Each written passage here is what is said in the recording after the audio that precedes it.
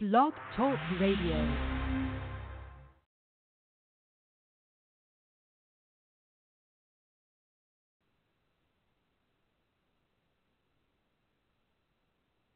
I just hear a beep.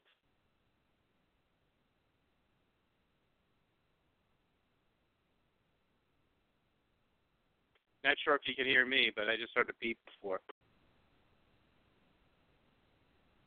I can't hear anything else. I have dead silence. It's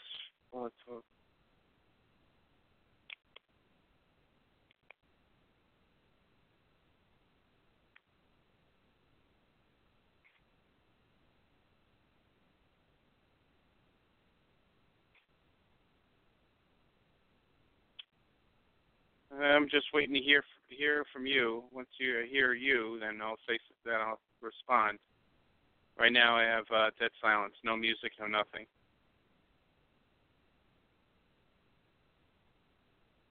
Hey, hey.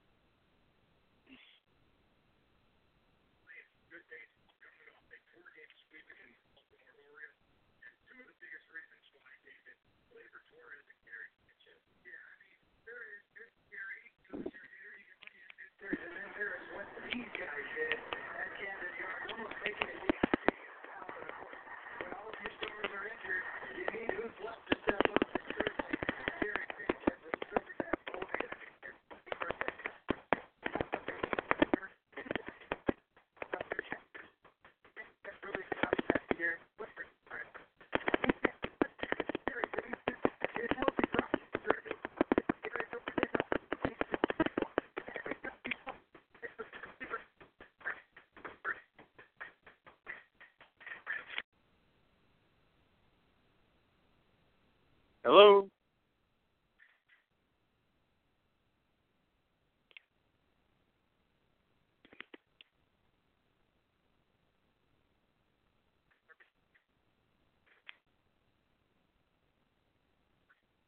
Hey, hey, hey.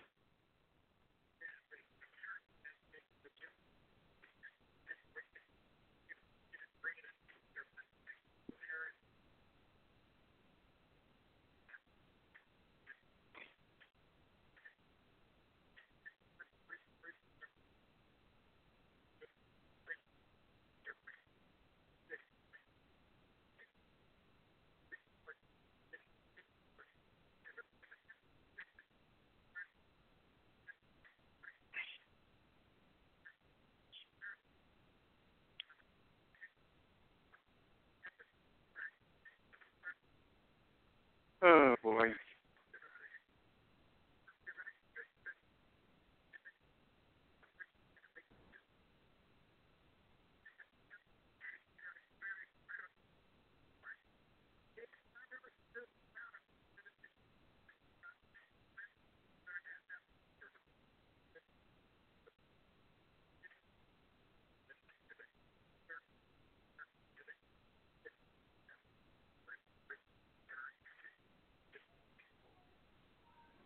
Chris? I'm here. Oh, there we go. Love it, love it, love it. Good day to you, sir. Good day to you. Good day to Obligatory. you. Sure. This will be the obligatory show intro music.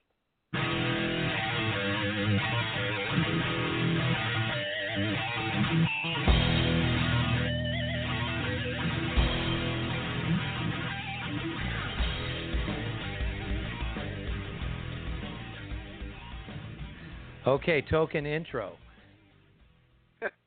Hello, everyone. Welcome to the Vegas Hockey Podcast. I'm Mark Warner along with Chris Lisa out on Long Island. We're going to do a Stanley Cup preview edition on this Memorial Day weekend. Thank you, everybody, for joining us and taking time out of your holiday weekend to listen to a little, a little bit of hockey talk. Remember, if you see a vet, thank a vet this weekend. They've put everything on the line for us, and the least we can do is give them a handshake and a thank you. So personal thanks to all the vets out there from me and Chris to all of you listening. We appreciate your service. Absolutely, yep. There's a lot of people in this country who may be ultimate sacrifice, and also the ones who came back home, because it was definitely a price to pay. Yeah, they're not done with their service. Yeah, So, that's see a vet, thank a vet. Real simple. Yeah, absolutely. So, let's get to Bruins, some hockey talk. Yeah, Bruins Blues, sir. Yeah, everyone had that one, right? I had the Blues, sort of. Go back to the playoff preview show we did. I had the Blues as my dark horse to come out of the West, and then picked them in every round. So I was half right. I didn't have the Bruins making it to the final, but I did have St. Louis in there as a dark horse. And I know this is a tough podcast for you to do, because you're still very broken up about the Sharks going home. So I know you're a little wounded in terms of doing the show, but we appreciate you sucking it up, baby. Sucking it up. All right, so let's jump in. I'm going to do the Bruins, where the Bruins are at, and you're going to do where the Blues are at. So obviously the Bruins had two tough series, first with Toronto, then with Columbus. Carolina had a couple tough games, but as all things go, I thought that was going to be a much more difficult series. They wound up sweeping them. So, I mean, what we've seen from the Bruins so far in the first three rounds is if you go to their stat page for the playoffs, you will see that they're getting contributions up and down the lineup. They have six guys who have at least that are double digits in points. Marchand leads the way with 18 points and 7 goals. Pasternak has 15. Then you got Krejci, you got Bergeron. Charlie Coyle not quietly, but has had a terrific playoffs. 6 goals, 12 points. Krug with a bunch of assists. But then you have the next group where you have a bunch of other guys, not producing on the same level, but like Johansson, 9 points. Hennen, 7 points. DeBrusk, 7 points. And actually, you might think DeBrusk would have more than that. McAvoy, 7 points. So, their fourth line has chipped in with offense. And so they're getting a lot of contributions. And usually when you point to a team that wins the Stanley Cup, that's a theme. Or you get it from guys like last year. You think of Washington, Devontae Smith-Pelly, the playoffs that he had as an example. So the Bruins are getting that. Their power play has been a weapon. I mean, plain and simple. They're operating at 34%, which is a ridiculous number. And they're doing a good job at killing penalties. They're at 86.3%. So the special teams have been extremely strong. That's also a good formula. And then Tuukka Rask, especially in the second half of the playoffs, has been, ridiculous. I mean, his overall numbers, 184, 942 save percentage, but he's playing at a very, very high level. Injuries, Kevin Miller is out, Chris Wagner is out. Chara has got some kind of day-to-day, but the word is he should be ready for game one. I think I saw, was it Krejci had an illness, but he should be okay for game one. Marchand had a scare in practice this week, or in the scrimmage this week, but he's supposedly fine. The only negative I can say about where the Bruins are at is they beat the Hurricanes a week ago from this past Thursday. So game one is Monday night. That's going to be 10 days of not having a game. And I know they had some tough series, and I know they played a lot of hockey because they jumped basically from one series to the next. So those 3 rounds, they really didn't have a lot of time in between each round. So rest was probably a good thing, but this is a lot of rest. And I'm not saying they're the same situation or they're even the same team, but just to give where that can jump out. My Islanders, round one, played great, swept the Penguins. I think they had either 9 or 10 days off. It might have been 9. And granted, they lost those first 3 games against Carolina by inches, and easily things could have been different in terms of being in a long series, at least, but they got swept. Then Carolina, who went from beating the Capitals in Game 7 right into the Islanders series, played a team that had a long layoff and swept them. Then Carolina had a week off because they were waiting for the winner of the Bruins-Columbus, and the Bruins prevailed in that series in 6 games, and the Bruins basically went from that series to Carolina, and then Carolina got swept. So I'm not saying the Bruins are going to get swept in the Stanley Cup Final, but it is something to keep an eye on. 10 days is too much. I think where the Blues are at with 5 days, I think that's kind of a perfect number. So that is something to watch out for. And also to watch out for in Game 1, and maybe the Blues can take advantage of that. But, the Bruins, based on the laundry list I just gave there, they're going to be a handful. Yeah, no question about it. I will go back to the first round. St. Louis beats Winnipeg in 6. Then the second round, they beat Dallas, double overtime Game 7, and then a tough series against the Sharks. Although they did take 3 in a row, outscoring them 12-2, I believe, in the last 3 games since the not a hand pass. What a response, game. By the way. Yeah, and I got to give credit, and I will say that the Golden Knights, because it was an elimination game, but they let a lot more of their frustration in the not a major call show through publicly, and you got to credit Berube. After the game, he said, "That's over. We're moving on. We're not talking about it." And his players fell right into line. They did not let it affect them the rest of the way, and they won the next 3 games. So very, follow the leader there with Coach Berube. Won the last 2 games easily too. Yeah, not a problem. Not a problem. They put that in their rearview mirror, and they did not allow it to affect them the rest of the way, and came out with a 4-2 series victory. The interesting thing about the St. Louis Blues in these playoffs, and it does go back to the regular season, is that they're 7-2 on the road, and as you said, teams that get scoring depth, that's usually a pretty good recipe to win the Stanley Cup. Another good recipe to win the Stanley Cup is win your road games. And you go through the first 3 rounds and you're 7-2 on the road. They've only won 12 games, right? 3 rounds, 4 wins, 12. I can do that math.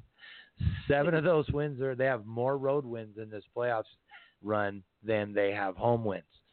So combine that with the layoff, and I use that stat about they went in and swept and got swept, and the Islanders and then Carolina. Then, you know what I mean? I used that this week talking to a few guys about this series.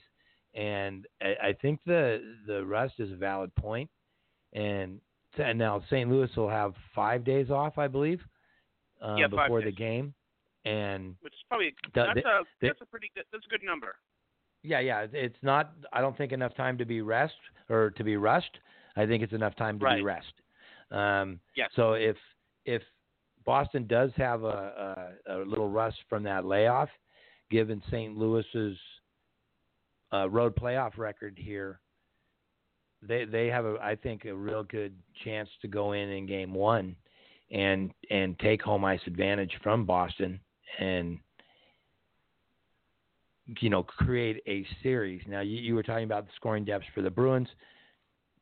Obviously, Jaden Schwartz is leading the way goal scoring wise and would probably be their Conn Smythe winner if they go on and win the Stanley Cup.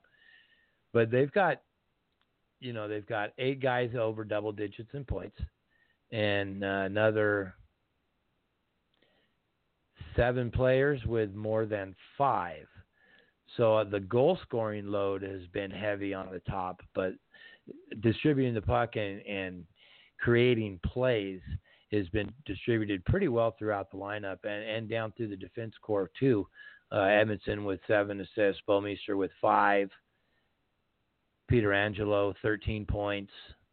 So they're getting contributions from defense, and I think there's going to be a lot of focus on Boston's defense that's very deep and very good. but I think there might be some overlooking of the St. Louis Blues defense and their ability to not only shut things down in front of Bennington, but to contribute on the offensive end as well. And we saw also at the end of the last series against the Shark, Tarasenko and Braden Shin found the back of the net, and they've been struggling through the first 2 rounds with that. And I think if those 2 guys can get their goal scoring touch heading into the final, I don't think anything's going to compete with Marchand, Pasternak, and Bergeron as far as a line goes and their ability to contribute on the power play. But if they can get those 2 guys going and finding the back of the net, I think this will be a tougher series for the Bruins than what a lot of people are thinking, sir. Oh, I would think that most people think this would be a close. I don't know what the odds makers have said. Minus 150. Really Boston Bruins minus 155 now. So that's comfortable favorite. Good favorite, right? Comfortable. That's a good word. Yeah, I mean, and Tyler Bozak's been a good player for St. Louis. 2-way game. He's got 5 goals, 10 points. I think a huge key, and I mentioned in the Bruins segment, of how much their power play has been a weapon, and the Blues are killing penalties at a 78-point something clip, which is okay, not great. I think that's going to be a very big factor in this series. How well do the Blues kill penalties? How many opportunities they give Boston? They need to limit that, and then how much can they kill the Boston power play? I think that's going to be a very, very big factor. He always is, but obviously with how deadly the Bruins power play is, that is a big factor. I mean, I think look,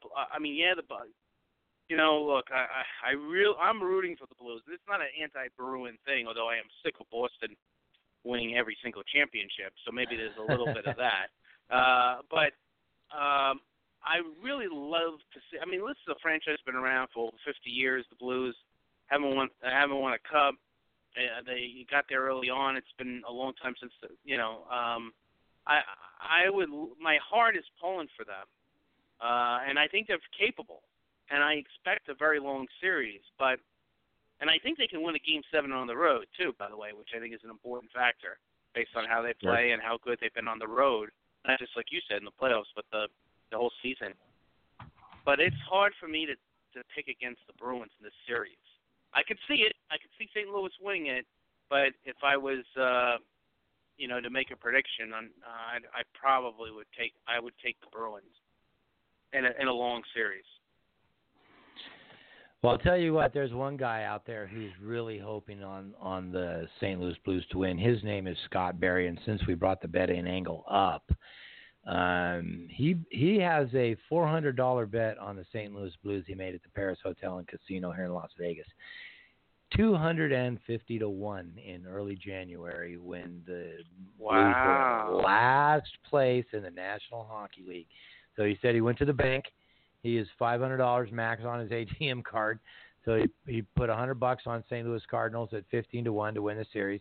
Put $400 on the St. Louis Blues to win, and if they do, that ticket cashes at $100,000. Wow! How you like those apples? And he's already that person's on edge. Well, there's an app called PropSwap where you could post your app or post your ticket. And if somebody wants to take the chance and offer you money for your ticket, you have guaranteed money in your pocket. So he's already turned down $40,000 offer for his ticket. Oh, my God. Really? See, I wouldn't do that. I think I'd take the 40 and run. That's I would. It's a nice return on $400, sir.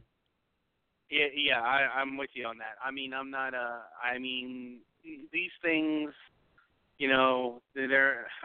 there's too many horror stories of people losing, going the other way. Like I said, they are the underdog in the series. I don't know if I would say they're minus. In my mind, I don't know if I would say minus 155. In my mind, I know that's what the odds makers have said, and they clearly know when it comes to that stuff more than I. I feel like Boston's more of a 7-5 favorite. I don't know what that computes to, but something like a little bit less. It's pretty close. Oh, is it? Okay. Well, then it shows you how much I know. But I think, like I said, I think the Blues are dangerous, and I think that layoff. Live dog. And Live dog, they say, sir. Yeah, I think that layoff is now again. I don't want to overplay it because that happened to the Islanders, and just because that happened to Carolina, the Bruins aren't those teams, and now there's an extra round involved as well. So I'm sure the rest did them some good. I think 10 days is too much, though. So who knows? I mean, that's the beauty of sports is they can come out and play like gangbusters in Game 1 and show no ill effects at all. I would think that there would be some. Most hockey people would tell you that. So where do you? I know you are high on the Blues. Where do you fall in terms of making a prediction? Well, for the record, I'm taking the Blues in 7, okay. winning Game 7 in Boston. Oddly enough, the last time St. Louis made the Stanley Cup Final, it was against the Boston Bruins, and that resulted in probably the most iconic single photograph in the history of the National Hockey League with the Bobby Orr goal, overtime game winner. So I'm saying just desserts all these years later. St. Louis Blues in overtime in Boston. Oh, payback for the Bobby Orr goal, and that. So I will say though, for the record as well, it's tough to back a rookie goaltender in the Stanley Cup Finals. I know Binnington's been terrific throughout the playoffs and since he came up in January. But I mean, the kid has shown that the stage hasn't been too big for him. He lost his cool a little bit in the Dallas series, maybe. But this is a whole nother level right here, and I think if it comes down to it, you have to give the edge to Rask. He's been there, done that. He's having a fantastic playoff series. He's the experience on the goaltender side. I mean, Binnington doesn't even have one full season in the National Hockey League, and he's going up against the offensive juggernaut first line of the Bruins, and like you said, their depth of scoring. If I have any reservations, it's one of the storylines I want to watch is how Binnington reacts to the pressure, and then that could counteract the Bruins' rust factor in Game 1 if he comes out in the first 10 minutes and he's a little nervy and he's losing his angles a little bit. If Boston gets an early goal in Game 1, then that could settle them down as far as getting their legs back and controlling the game from that point on. So the first 10 minutes of Game 1, I think, are huge actually for Binnington's confidence and for the Bruins to get their sea legs back, if you will. It's my only reservation against the Blues. They had 7-2 on the road in the playoffs. That was the recipe that the Kings did in 2012 when they opened every series on the road and came home 2-0 in all the series that they played. Winning on the road is the recipe for success, and the Blues have proven that they can and will win on the road. It doesn't bother them. So I'm not worried about them having home ice. I think they can get it in Game 1. So I'm for the record, since I got to stick with them. I've been riding them the whole way. Obviously, I would have had Vegas in the final, but the St. Louis was my dark horse, and once Vegas was eliminated, then I had St. Louis in every round. So I'm going to stick with St. Louis, but it's with reservation, sir. Yeah, I would probably say, like I said, I picked Boston in a long series. I'll say Boston in 7, but obviously it gets to that point. I mean, to me, it's anyone's. Anything can happen. So anything can happen. So all right. So before we sign off, let's hit. There's quite a bit of business around the league this week. One of the bigger names off the free agent board, Brock Nelson, re-signs with the Islanders. Everyone had him ranked as the number 2 center in free agency, unrestricted free agency for July 1st. 6 years, $6 million. Probably would have gotten a touch more on the open market. Good move by the Isles. They desperately, this is something that Lou needed to do. He needs to keep his own guys and then add some offense. So there was an article in the papers out here this week where after Nelson signed and during the negotiations, Lou was telling Nelson that, our plan is to win now. So that got Brock kind of fired up, which everyone kind of knew. But, Lou is going to steer these moves towards, the Islanders taking another step, if you will, next season. And also on Reddit this week, someone had a photo of Barry Trotz and Captain Anders Lee within the last day or two having a cup of coffee on Long Island. So I think that's going to be the next domino to fall, and I think Leonard will fall as well, and then we'll see what happens. But and I think it's good news for Matt Duchene, by the way, indirectly, because now everyone, I think you could take the Islanders out of the Matt Duchene derby. By the way, you're not going to pay Brock Nelson that 6 years at $6 million, and then have him be a third line center, and pay a third line center for that, or move him to wing. That makes no sense to me. So the Islanders haven't made any statements, obviously, but I think you could take them out of the Matt Duchene derby. That ups the stakes. So if you're in the derby for Matt Duchene, if you're Montreal and you really want a center, and you say, okay, let's go as hard as we can for Duchene, the fullback plan will be Nelson. Well, now that fullback plan is gone. Kevin Hayes is probably the second best center on the market, and while he brings some talent and offense ability, he is a guy who's not the best of two-way players, and he's a little inconsistent. So,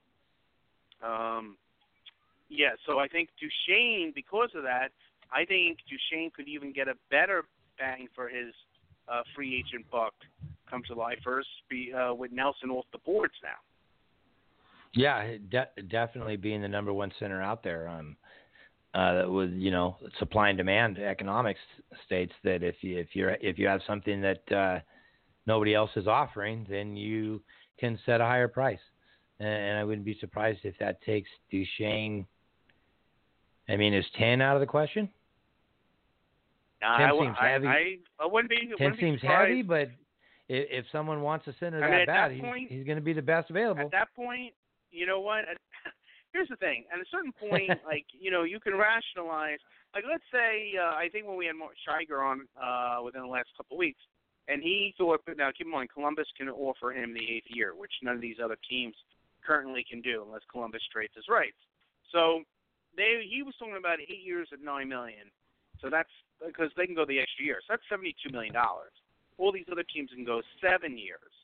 So to counteract that, they can give him 7 at a little over $10 million. I mean, what is the difference between 9, 9.5, 10, 10 and a quarter? You know what I mean? You're already dirty. You know what I'm saying? So you're already in the pool. So I wouldn't be surprised.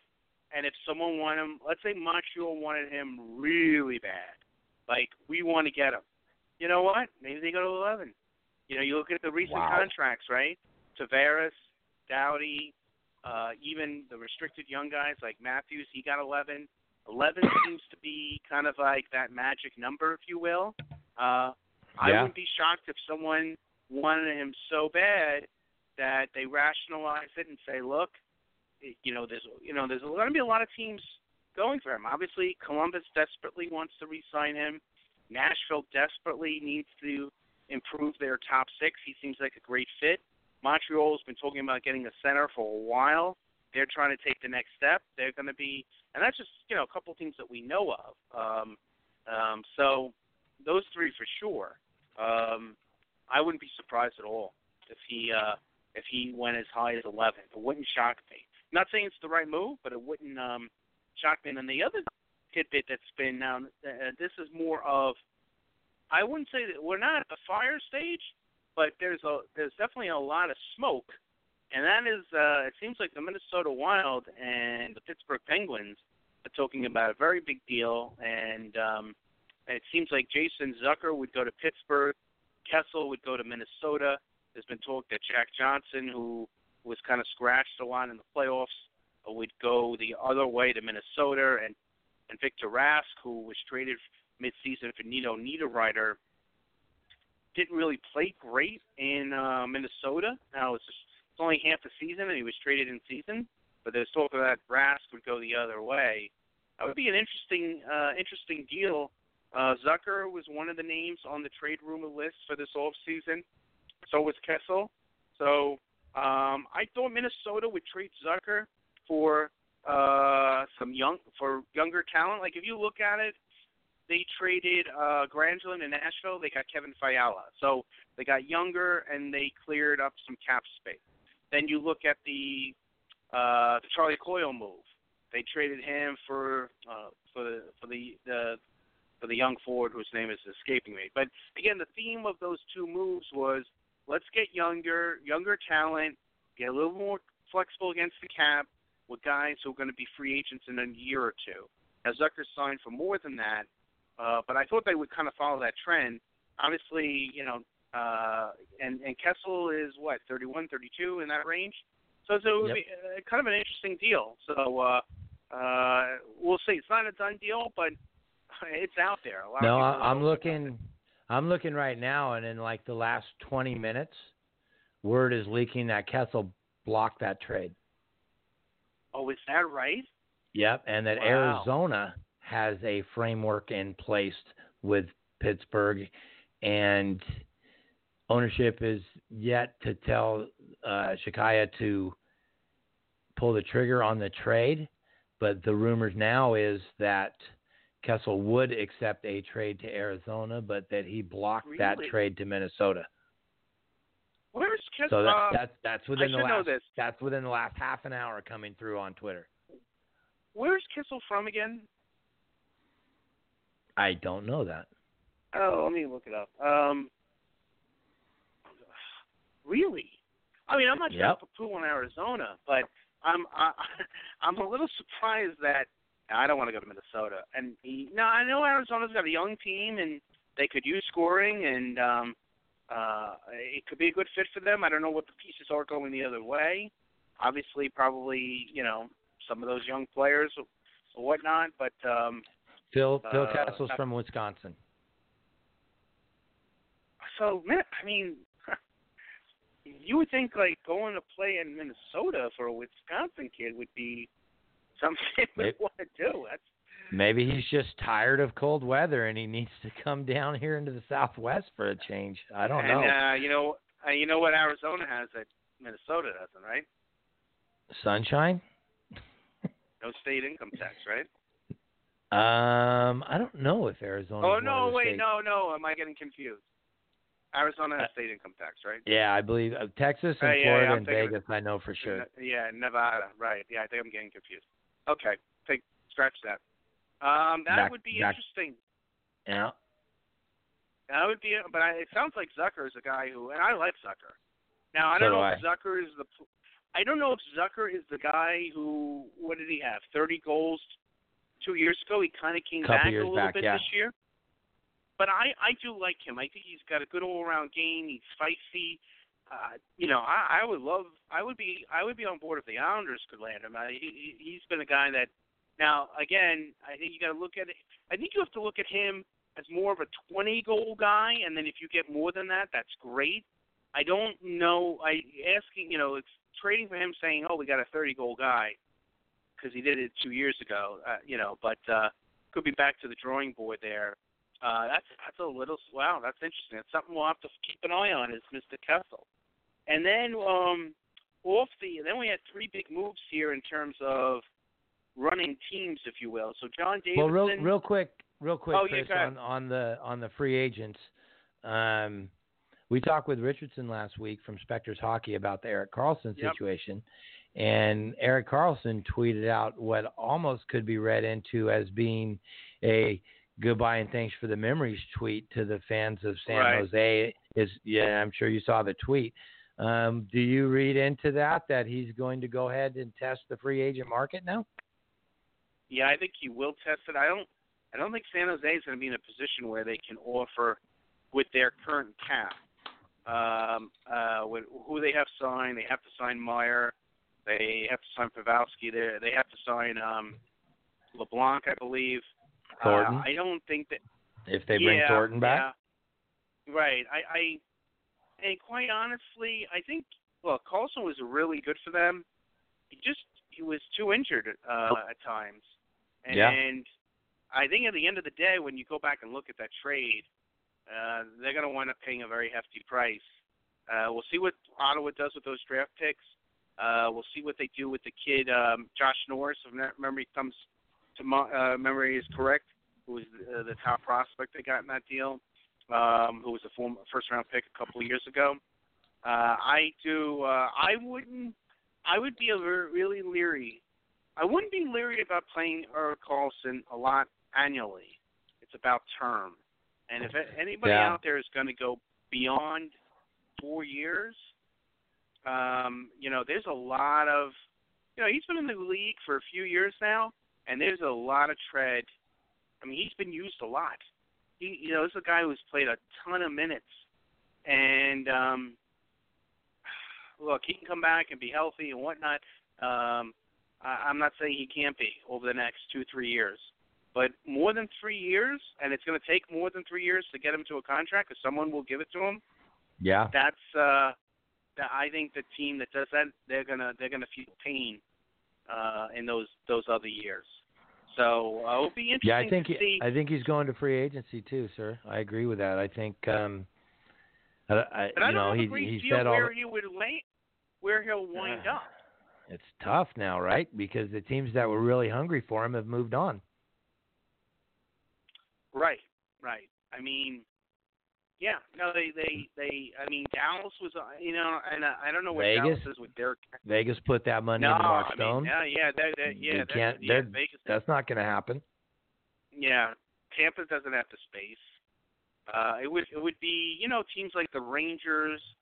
It would be, maybe a team like Vancouver, who's trying to take the next step and have some good young talent, and you get a leader there, and so I think it'll be a different list of teams. I don't think it's going to be one of the big contending teams right now. But we'll see where that lands. That is a good point. So John Davidson leaves the Blue Jackets, becomes the Ranger president. DJ Smith, who's been one of those hot assistants or hot names to watch in the coaching search, who, by the way, was a name associated, came out of the Maple Leaf organization. He was a name associated with the Islanders last year once Lou got the job. And this was before Trotz was free. That was the name you were hearing. But Lou waited to see what was going to happen with Trotz. And then Trotz became free. And then Lou met with Trotz, and they hit it off tremendously, and then Lou got Trotz. But if Lou wasn't able to get Trotz, I think DJ Smith, who Lou knows from being in Toronto, would have been with the Islander coach last year. So he winds up in Ottawa.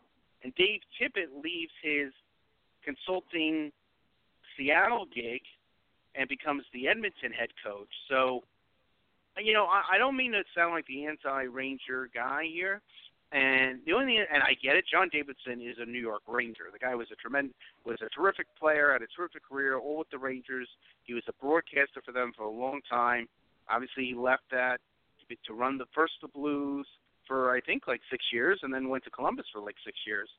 The only thing I would say is, and I hope this isn't me being a jerky Islander fan, is, and I'm sure he got the blessing from Columbus because they know this is home for him. Columbus, this is a huge off season for them. I mean, there's a lot, and bye guys, he's the first one out the door. I'm just saying, if it was me, okay, and I'm not saying I wouldn't have left, but I would feel awful about it. Part of me would be thrilled to go home and the opportunity and yada yada yada and the organization I really care for, but I'd be like, gee whiz, you know what? not for nothing, but this is a huge time for them, and I'm leaving them. But, so, and it looks like Smith and Tippett are good hires, in my opinion. And it'll be interesting to see what Seattle does. Now that Tippett is gone, does this kind of, push them to say, hey, look, let's get this GM search really kicking in gear now, because we really don't have a hockey guy. They have time. The expansion draft isn't for 2 years, right? So they have plenty of time, but, we're going to start hearing some names, if you will.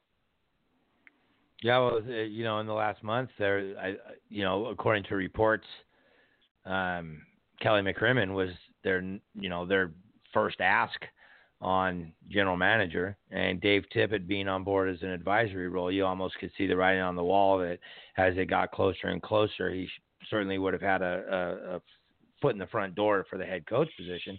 And now both of those options have been taken off the table. So it will be interesting to pay attention to the NHL to Seattle group and see who's the next advisor, who's the next guy they bring in, hockey-wise.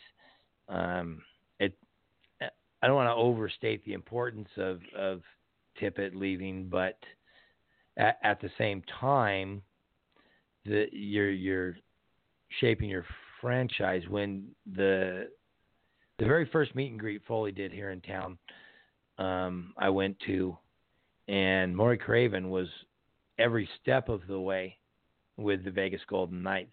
And he was the guy that Mr. Foley leaned heavily on. In fact, when they were building T-Mobile Arena, Maury Craven went in there and basically tore up the blueprints for the locker rooms and training facilities in the building and redesigned them to NHL standards. So having a guy like Tippett or a Maury Craven on board early in the process could be a big, important role for Seattle, and it'll be interesting to see who they bring in next. Yeah, and you think look, let's put it this way. By next spring or so, they're going to want to have a GM, and then the GM's going to want to, has to obviously build up the staff and the scouts, and, because this time next year, they're going to want to be, they'll be a year away, and they're going to want to be ready to rock and roll and all that kind of stuff. Still, it wouldn't be too soon at that point next spring to keep an eye out for not that next June's draft, which obviously they're not participating in, but the June after in 2 years' time. So a guy I like for them, who I think really got posed and really did a good job of building young talent, is Hextall. That's a name. That's a name that jumps out to me. I think I heard Ellie Freeman mention, that there's like a wonder kid in Colorado, I believe. I don't know. I don't know his name off the top of my head, but I'm sure there's a couple of those kind of guys around the league who also will be on that list as well. So maybe they go that route. Although that's a little. That's a good. I like that fit. Well, Chris, the only thing that's scary about that sir. never being. Okay. Go ahead. Finish your point. We'll pick it up. I was just going to say, one thing that scares me a little bit is for never to, being an expansion team GM has obviously its own uniqueness. So giving that role to someone who's never been a GM, even though they're ready to take that step, you might want to go more the experienced hand there. Right. No, clearly, it worked out well with Vegas with George McPhee. So, all right, what's on tap for next week, sir? We'll be talking about the Cup playoffs, obviously, the Stanley Cup Finals. Obviously, we'll see if what other news and notes are around the league. We're just 3 weeks away from our big draft show. We actually only have a couple of shows left this year. I think we got 2 more shows, and then we have the draft, and then we have a show, and then we'll probably do it. We'll definitely do it July 1st, and then it's then it's probably off to the cottage until December. That's it. Well, all right. So, all right, everybody, have a good Memorial Day out there. We appreciate you taking time to listen to us. Tune in next week, Saturday morning, 11 a.m. Pacific, 2 p.m. Eastern. We'll be back with Stanley Cup playoff talk. For Chris, I'm Mark, and we're gone.